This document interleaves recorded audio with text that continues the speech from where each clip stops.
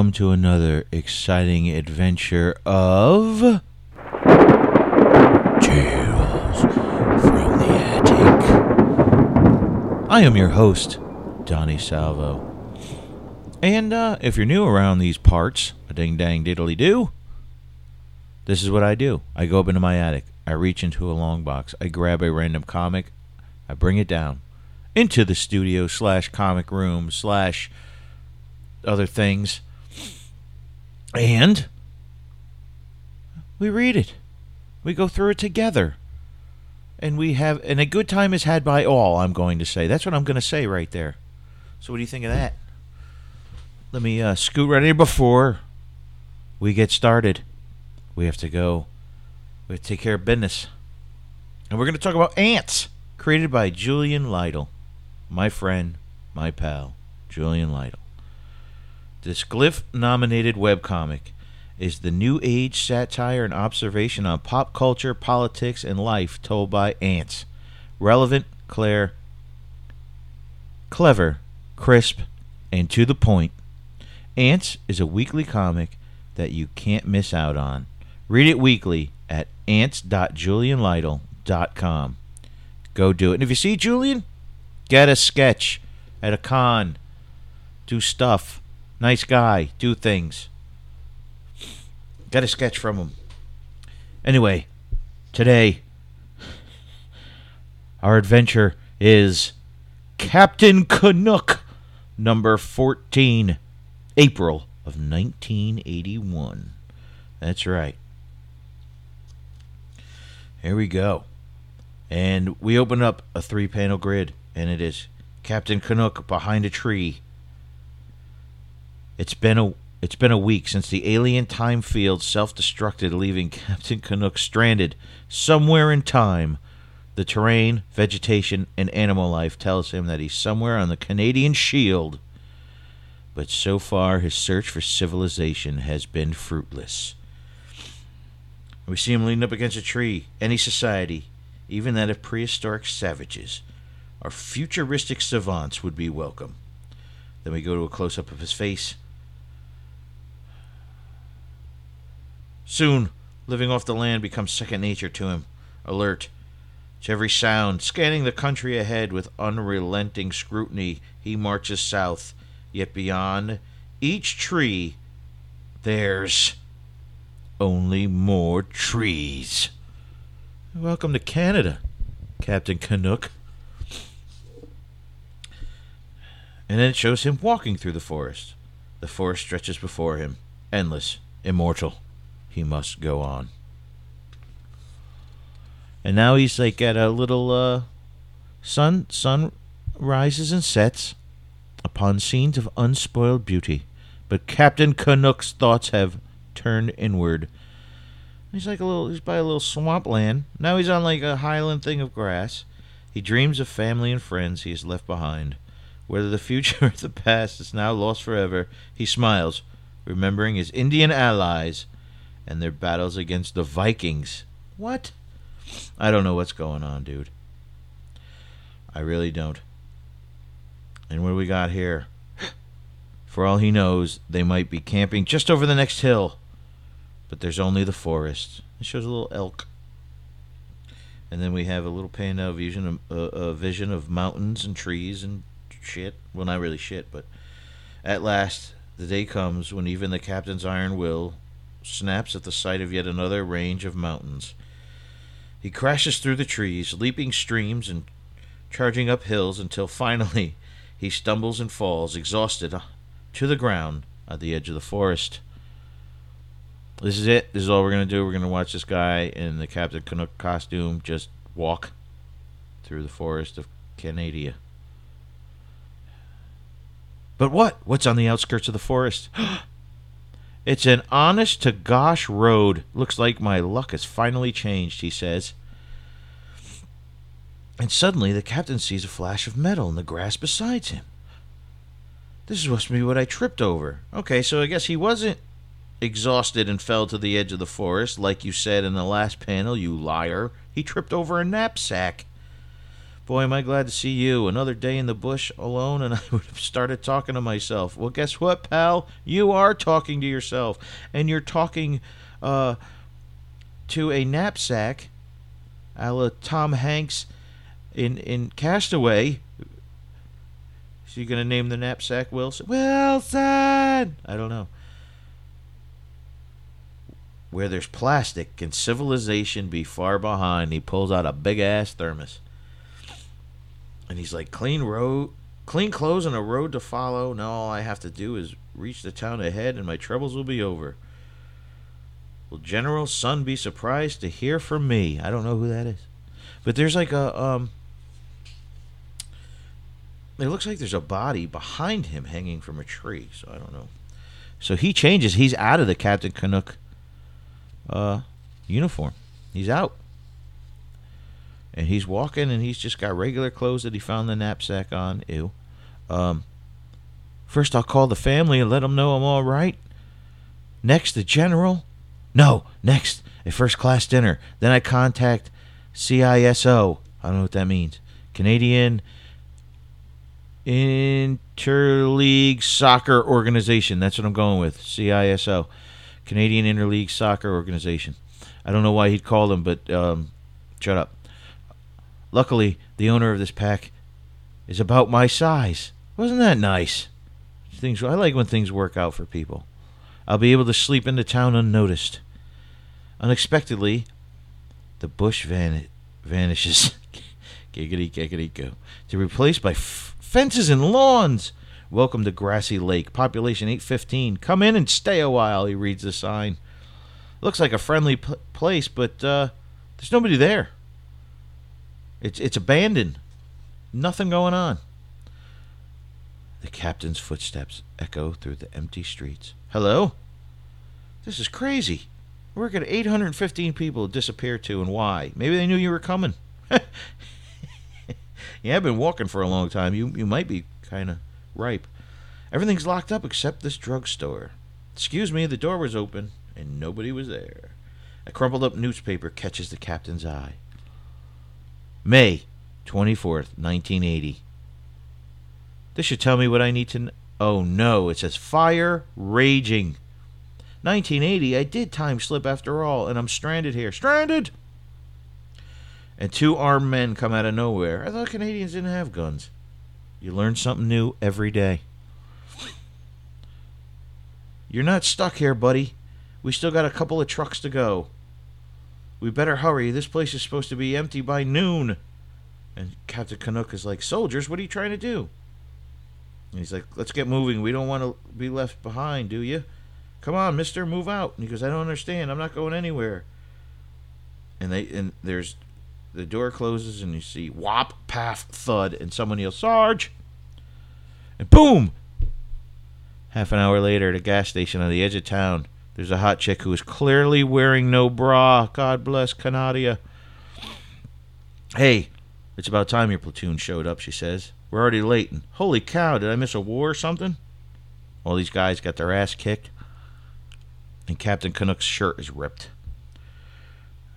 No, the big guy here didn't want to leave town. Lucky for him, he decided to listen to reason. Anyone else going, Sally? So this is Sally. Oh no, Sally's the one that's... I'm confused because they're colored different. Like, one has brown hair and one has white hair. But it seems to be the same person. I'm confused. You're last. Dump it in the back or we'll leave without you. It's getting hot around here. It's getting hot. And so they go in the back of the truck. And there's a guy, a white guy, with sideburns and a small little afro. And he says, here's another volunteer. My name's Ian McGrath. They got me at the unemployment line. And then they have a black dude who really looks like Rick James. I'm not making this shit up. Unity! He says, this is Joseph Schwinn. They picked him up hitchhiking on the Trans Canada. And then they have like these two burly woodsy guys. And like these brothers are Bill and Eric Boyko. They have a store in town. He's all welcome. And then Sleeping Beauty is our only professional, Lee Jensen. Say hello to the man. Oh, no, his name's Len. Len? Len. Yeah, there we go. Len Jensen. Say hello to the men, Len. Huh? So what's your name? How'd they find you? And he says, I'm Tom. Tom Evans. Where would we be taken? Prison? And they said, didn't you tell you've been drafted to fight the forest fire of the century? So apparently all of Canada is being burned down. Big, huge forest fires and such. And so they get to their headquarters or whatever, and everybody gets out, and everybody gets trained. So Captain Canuck is just another anonymous volunteer with hundreds of people moving through the camp each day. It would be easy for him to disappear, but to where? The spark of rebellion has died, leaving Tom content to lose himself in the drudgery of his new work. The sheer physical punishment he forces himself to endure leaves no time for thinking. So he's chopping down stuff, and they're digging holes and all this other stuff. And the fire covered 250,000 acres with a wall of flame 73 kilometers long. 73 kilometers! We don't talk... This is America! We don't talk that way in America. This is America. You talking feet and stuff in miles. You talking kilometers and your centimeters and your milliliters. There were still nights, however, when he lay awake studying his fate. He never came up with any answers, only more questions. So the fire continued to grow. Their motley group of recruits began to work as a team and were given more responsibility. The rattling old Chevrolet delivered them closer to the battlefront each day. The temperature has risen to 35 Celsius.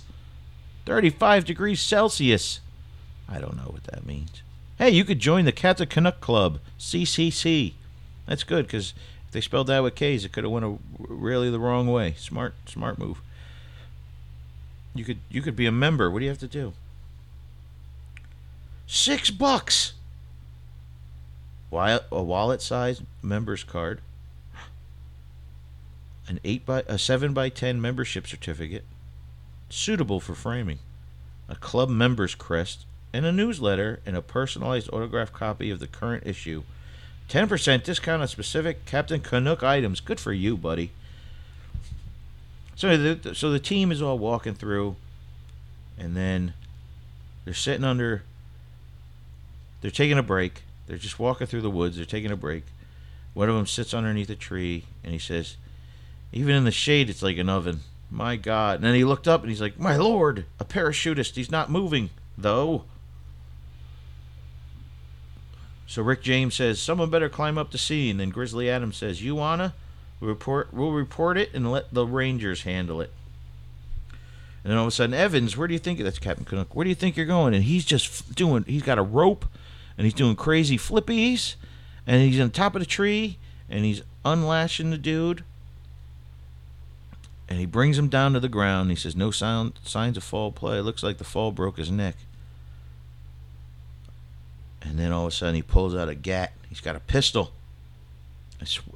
A Webley Mark 6. Fully loaded. He wasn't jumping for sport. Maybe he was a skydiving hunter. Maybe that's a new sport. You don't know. So the hot chick, whose name I already forgot, she's in front of her truck. She's like, what the heck are you guys doing out here? And one of the guys says, don't go over there, Sally. Oh, that's her name, Sally. We found a body. He's got some kind of package tied to his side, okay? Well, I've never seen a real stiff before. Oh, boy, that's too easy. I'm not going after the easy ones. It's a doll made out of lead. Eh? It's an Aztec relic, you hoser. It's not lead, it's platinum. I don't know how much platinum is worth right now, eh? And the of course Sally knows, right? Chicks know. $675 an ounce. Then this doll must be worth at least $500,000 for its metal alone. Wow, he's good. The Captain Canuck's good with the math. We better get back. This is obviously a criminal matter and should be turned over to the authorities. We got to send him to the Mounties, all right then? It's too late now, Sally says. It'll be dark before we get halfway to HQ. Let's camp here tonight and start back at first light. Oh, she knew how much that shit was worth in an ounce. I think she's going to try and steal it. Something's going to happen. So everybody reluctantly agrees, okay? Everybody's camping out. Captain Canuck is passed out, and then the thud of running feet shock him awake. What? As he tries to rise, they're too quick. They pound on him senselessly to the ground. They're hitting him with shovels. And then these two silhouetted figures say, "Do you think he's dead? If not, he will be soon." They threw him off a cliff into a river. I think it's a river. It's a body of water of some kind. And then he splash, he's in there, and then all of a sudden he pops up. And he's like, "Oh, my head, he's got a big old lump." And it's an achievement just standing up, but he knows he can't stop there.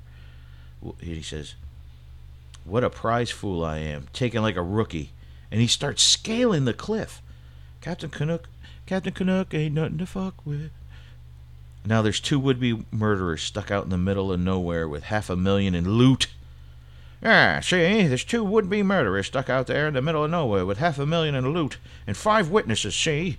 And if I don't catch up to 'em there, soon there's no telling what they'll do next. And amateurs, yeah, see, amateurs, they're always the most unpredictable, eh?" So he truds back. Well, he truds back to where they were camping, and the tire tracks are going. And they smashed the radio and threw it out. And they're on their way in. By looking at the tire tracks, you could tell they're on their way into Grassy Lake, toward the fire. And it's Sally. I've only got about an hour. They've only got an hour head start in that clunker of a truck. But if I go through the bush, we should reach town in the same time. How about that? So, there we go. Boom. We're at the town. And one of the volunteers said, "Man, it's stupid just to sit here until we fry. What makes you think Sally knows what she's doing?"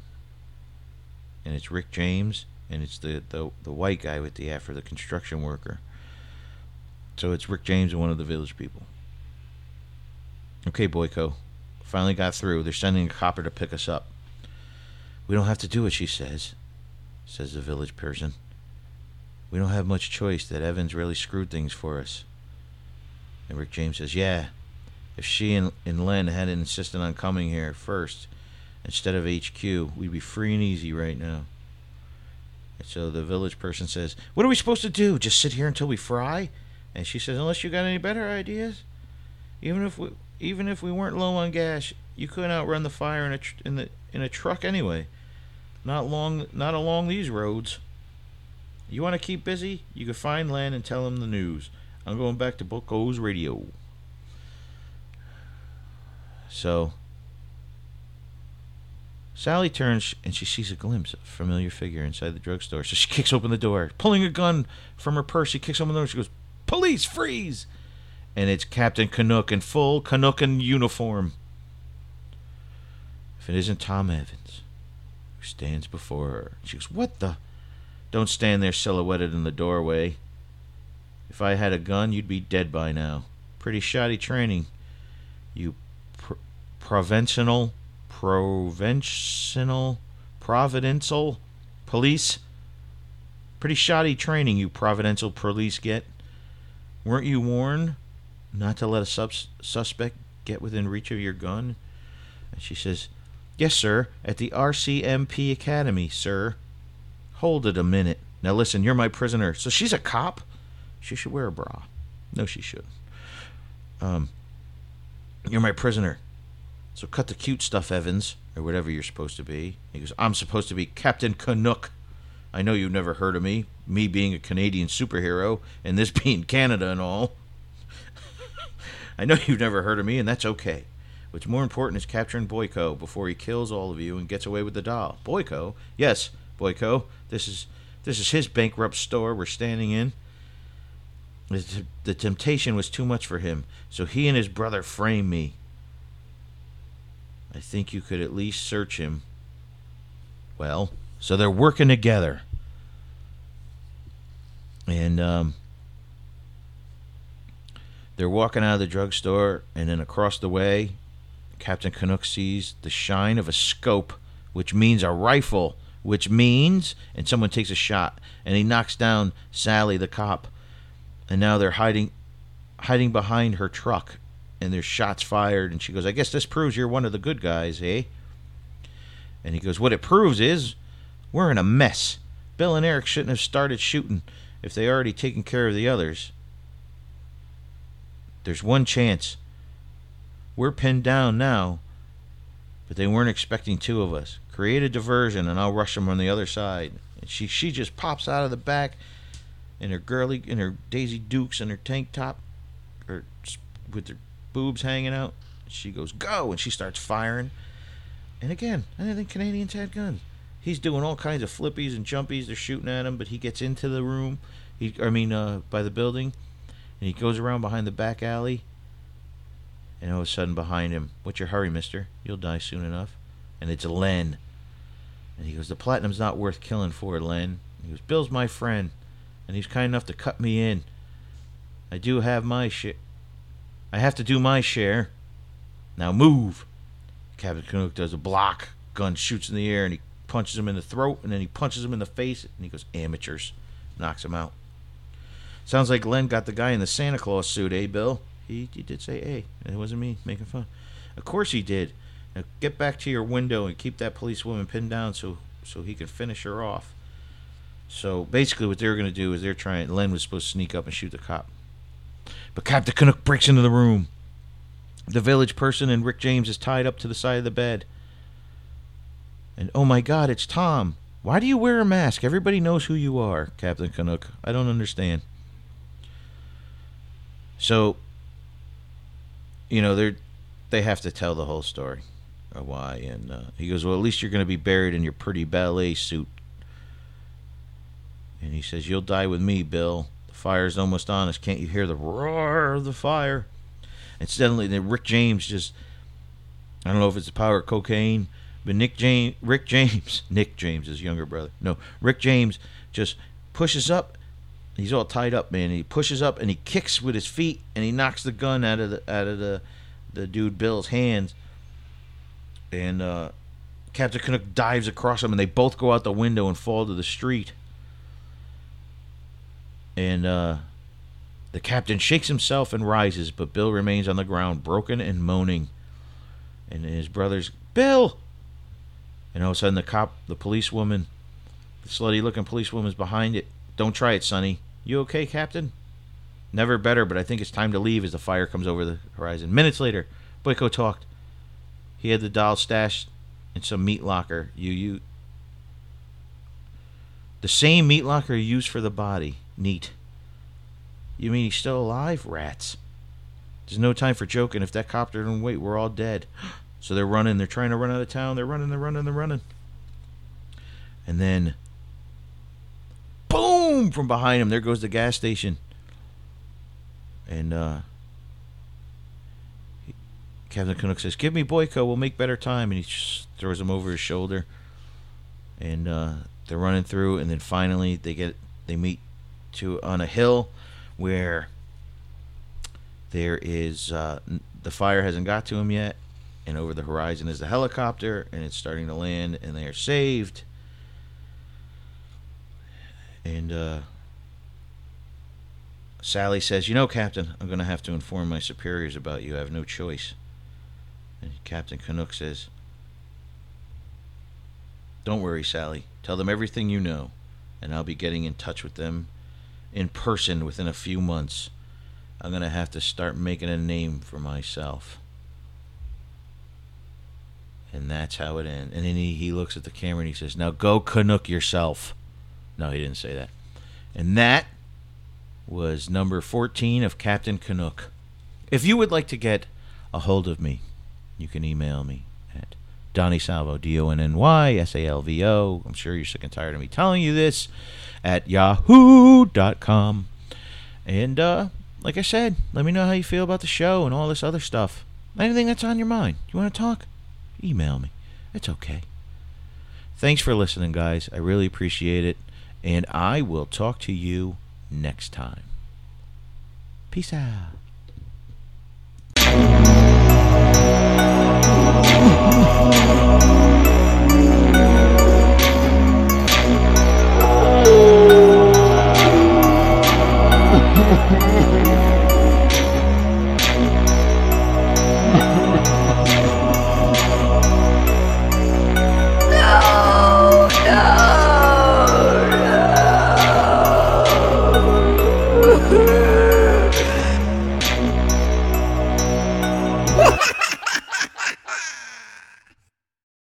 What were you expecting, a visit from the Tooth Fairy?